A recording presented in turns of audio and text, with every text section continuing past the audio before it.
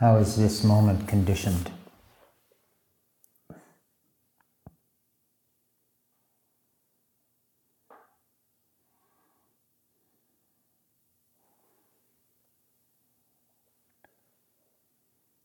It's conditioned perhaps by what you ate earlier,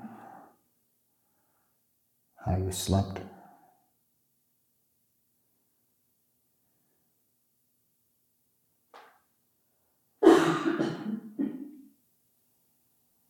It's conditioned by the meditation practice you've been doing for a few days or much of a lifetime. Each moment, this mind arising, conditioned by all that prior meditation practice. Wow.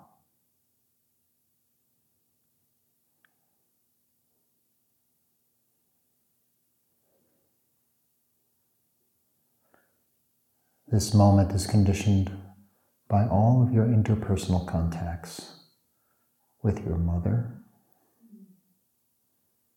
your father, the rest of your family,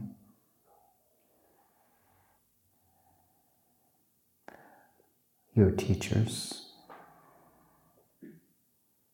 your friends,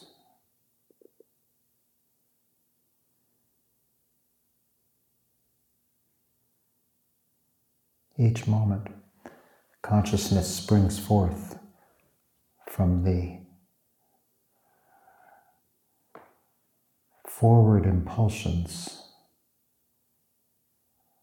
of prior thoughts and actions, just like this moment springs forth.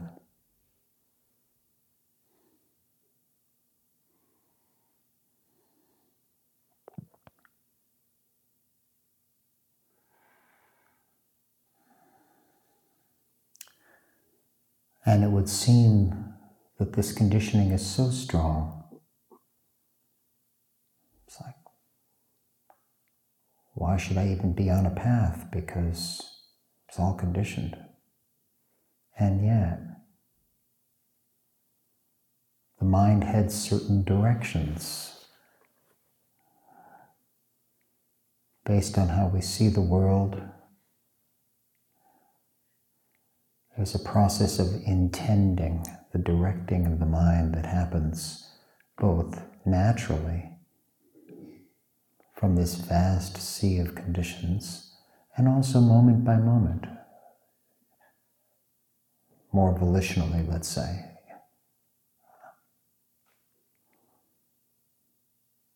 We're going to explore intention, which is the second factor of the Noble Eightfold Path.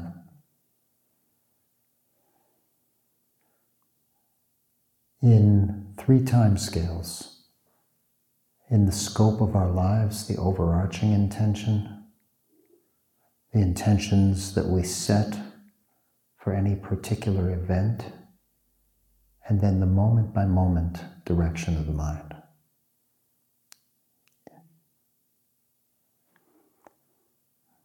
And we'll begin with this overarching intention.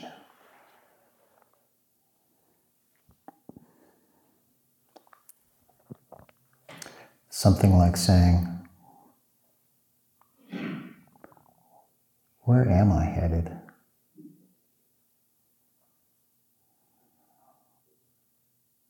Is the direction of my life wholesome? Is this life headed towards the constant cycle of consuming and losing and getting and losing again and all of that? Is it in the direction of release, of letting go, renunciation?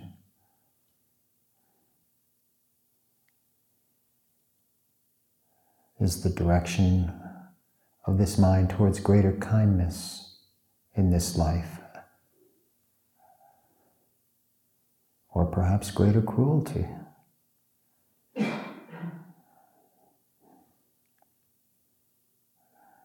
Greater love, kindness, maybe towards more anger. I don't know. You have to see for yourself.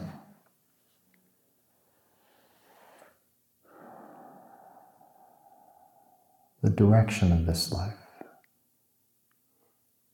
It follows from what you consider valuable, what you see as being important.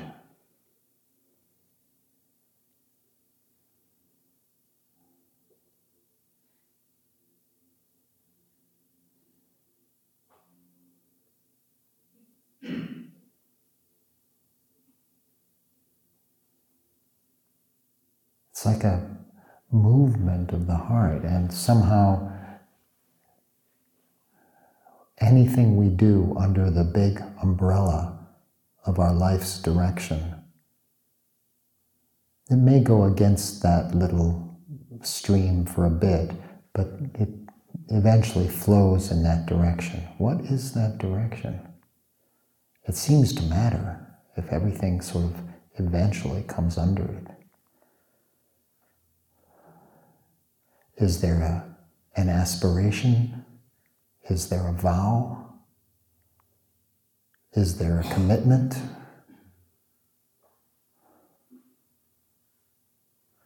Is the sense of direction conscious, or is it just operating sort of by default?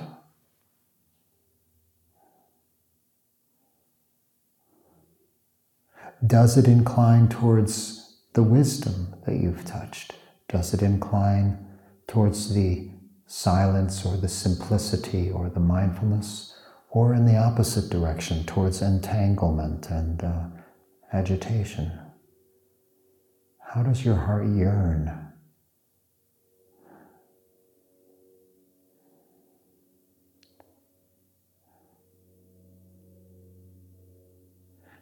So when you pause,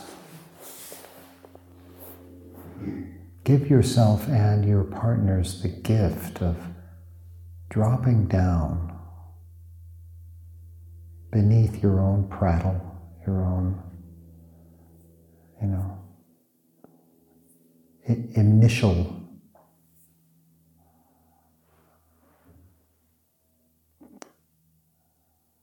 mental activities, and go down into the heart, go down into the belly.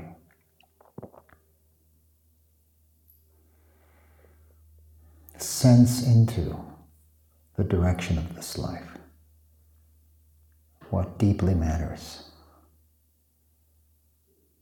what carries the other actions underneath it.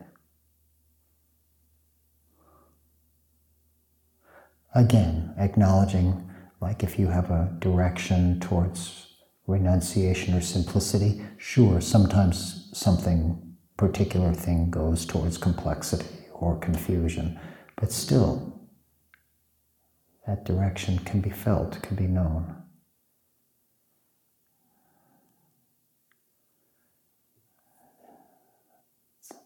Sometimes it's necessary to drop down underneath even the cultural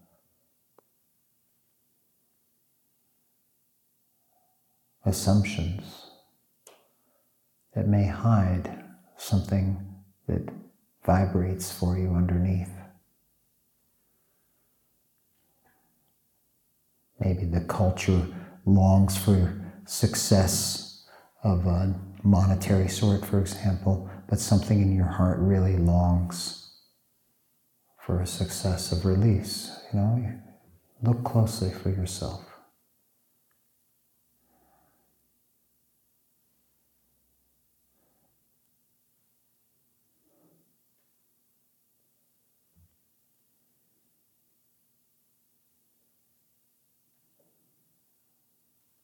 Letting your practice of pause and relax and open support you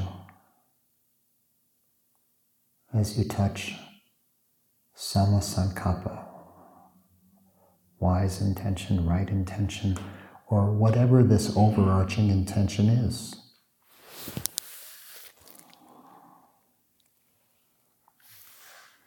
This life and its direction.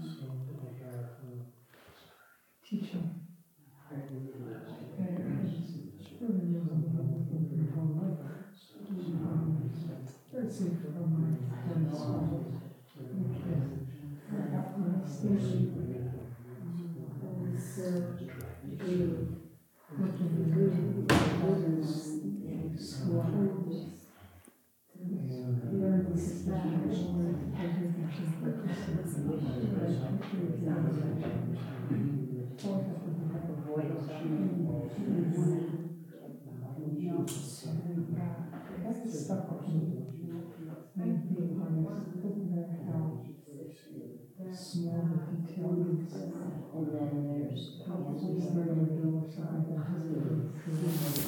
side. In addition to the overall direction of our lives, intention can be seen in action associated with particular episodes or events or meetings or circumstances.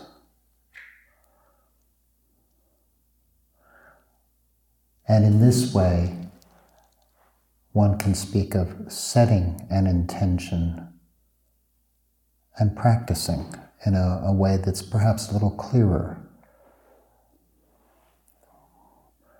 When I see my brother, I'm going to hold the intention of kindness no matter what he says. For just this one morning, when I go to work, I'm going to hold the intention to have my mind not proliferate too badly.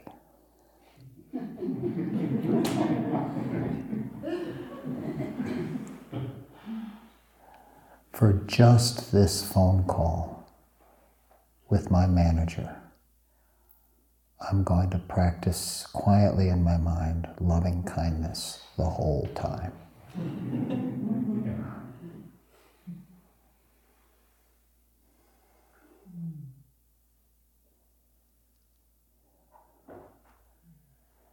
And in this way, perhaps this samma sankappa, right intention, can begin to find its way into places that the overarching intention can't quite soak into. You may have the overall intention for loving kindness or for wisdom or for relinquishment, but when you go to a place that serves great dessert, you're just gonna go get those desserts, and it's, but if you say, okay, I'm gonna hold this intention just for this meal, to watch the senses, to guard the senses, just this one meal, not my next meal, just this one.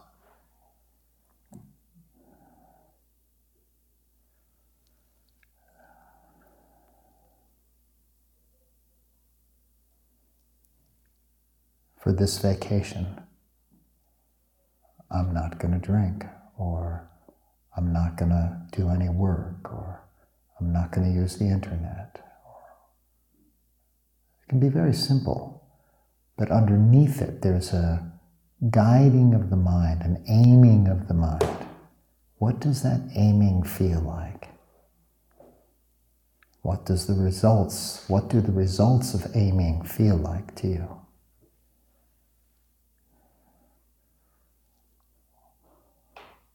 What wholesome intentions have you engaged in this way, or can you see engaging or intrigue you to engage?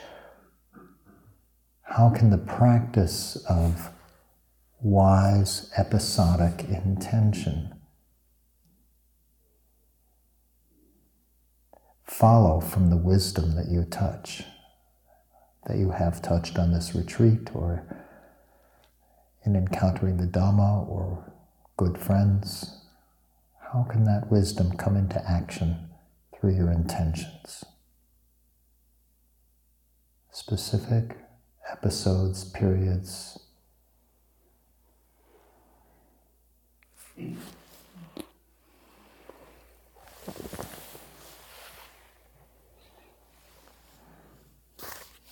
Let's see what's here.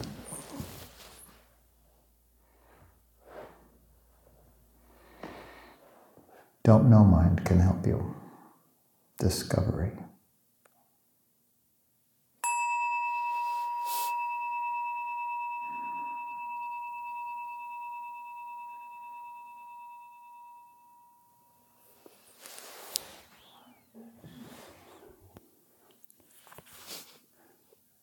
Now we come to the most subtle and possibly challenging aspect and practice of intention,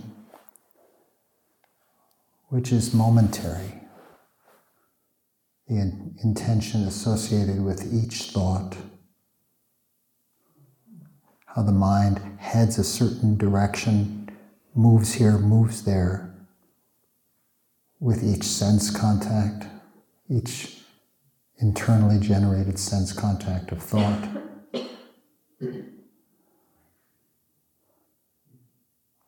Where is the practice hook into this rush, this onrush of intentions associated with each thought, each mind moment?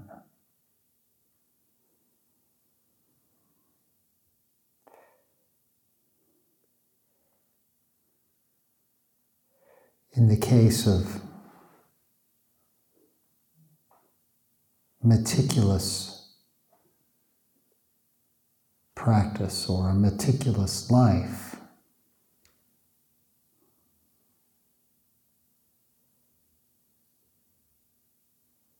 one could do one's best to be extraordinarily mindful, to catch each swing of the mind, each direction towards sensuality or towards renunciation, each direction of a moment of anger or a moment of love, and so, And indeed, we do such practice at times, all of us. There are times when we are that careful. Not just on retreat. On retreat, it's more obvious.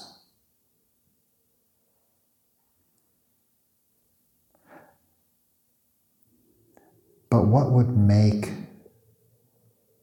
the life we actually live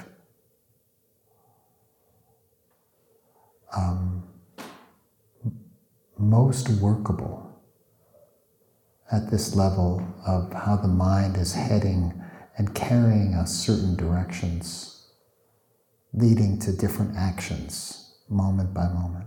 How do we do that? How do we work with that?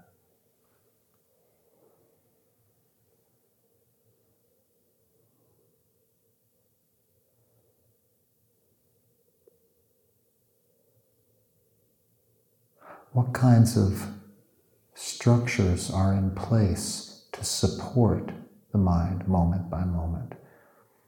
Someone might place a Buddha or a Kuan Yin where it's visible to incline the mind in a wholesome direction. One might even simply put a window where there's a beautiful tree.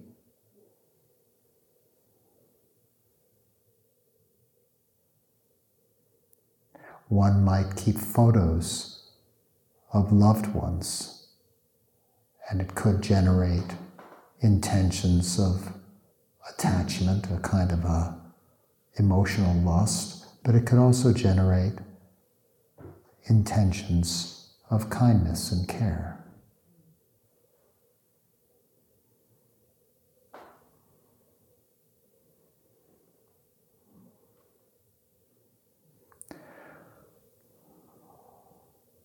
One can choose one's friendships wisely, such that at the intersection of the two of you, what's likely to arise without your micro-control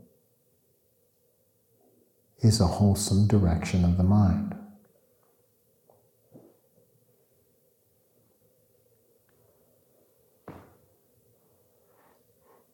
A friend who might say, let's go walk in the park, rather than say, let's go shopping. A friend who might say, I'd like to talk to you about some thoughts that I've been having about the dying process, rather than saying,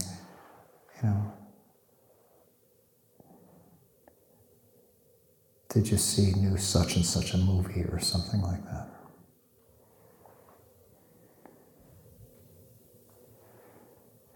So there's a life that is, in a sense, not just random, but crafted by care, that then influences the moment-to-moment arisings in the mind. Do we place ourselves in those situations where there are likely to be the influence towards anger and so on? Do we go to a political rally that is filled with anger, or one that's filled with love, or none at all? In this sense, we guard the senses. Guarding the senses isn't just about sensory lust. Guarding the senses also has to do with hatred and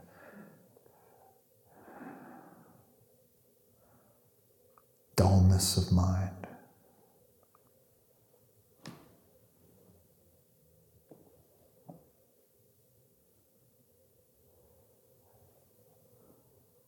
When one becomes a monastic, the overarching intention is clear in the form of his or her robes. The direction of the life is carried symbolically. And it's not so clear for us. But also, the monastic has the monastery, the circumstances, and so each thought that arises can be, in some way perhaps, supported towards renunciation, towards kindness. What's your monastery?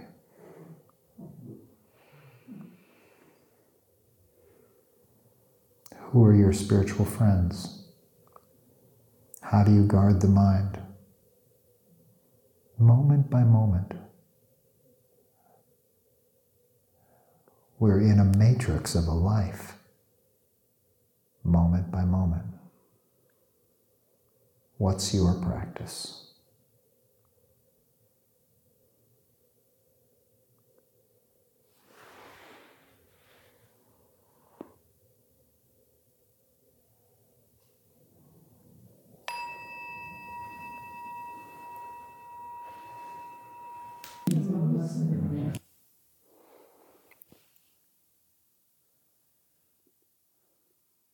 From countless momentary intentions,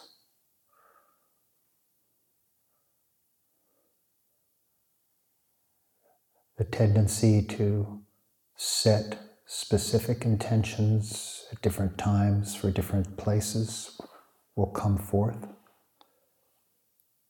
And from both of these, the aggregate, overall, overarching intention of our lives takes form.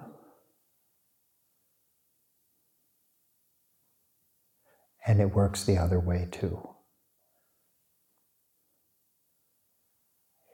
If the overarching direction and intention of our lives is wholesome, then perhaps some of the not so good intentions, or even just the mindlessness, can be carried because the river flows a certain way.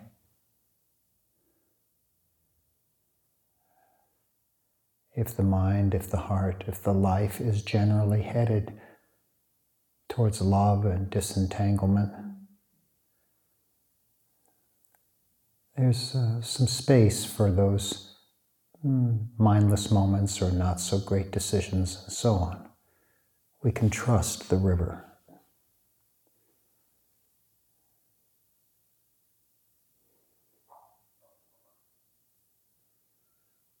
And taken all together, this sankappa, sama sankappa, right intention,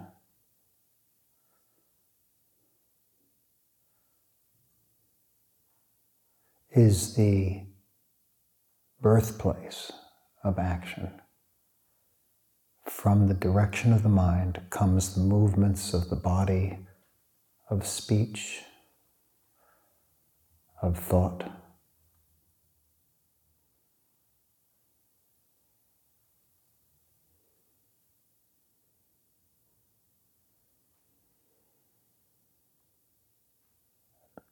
all comes from here, from the source.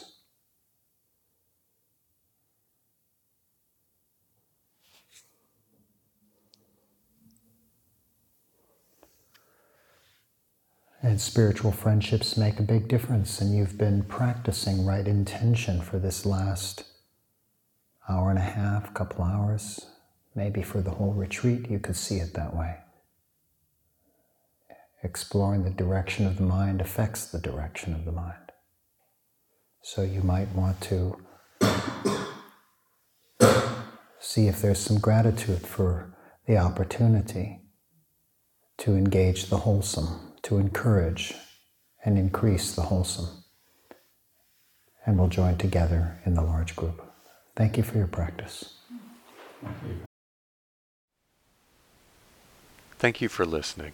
To learn how you can support the teachers and Dharma Seed, please visit dharmaseed.org/donate.